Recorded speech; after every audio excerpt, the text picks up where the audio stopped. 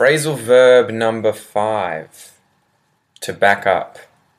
Definition: to reverse, to go backwards.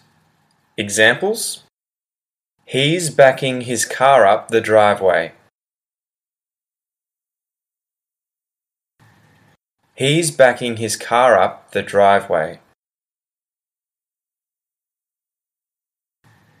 Watch out, I need to back the truck up.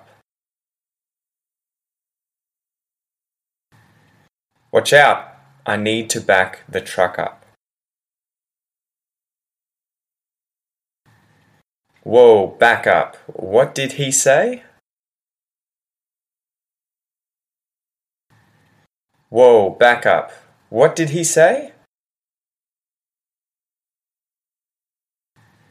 Example said more quickly. He's backing his car up the driveway. He's backing his car up the driveway. Watch out, I need to back the truck up. Watch out, I need to back the truck up. Whoa, back up. What did he say? Whoa, back up. What did he say?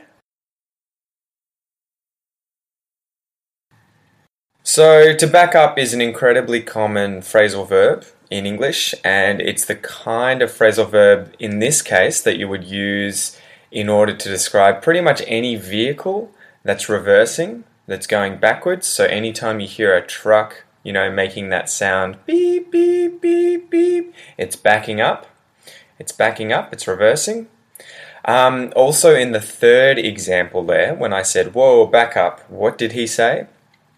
This isn't to reverse or to go backwards literally, it's more a figurative way of saying, can you back up? So when I say, can someone back up?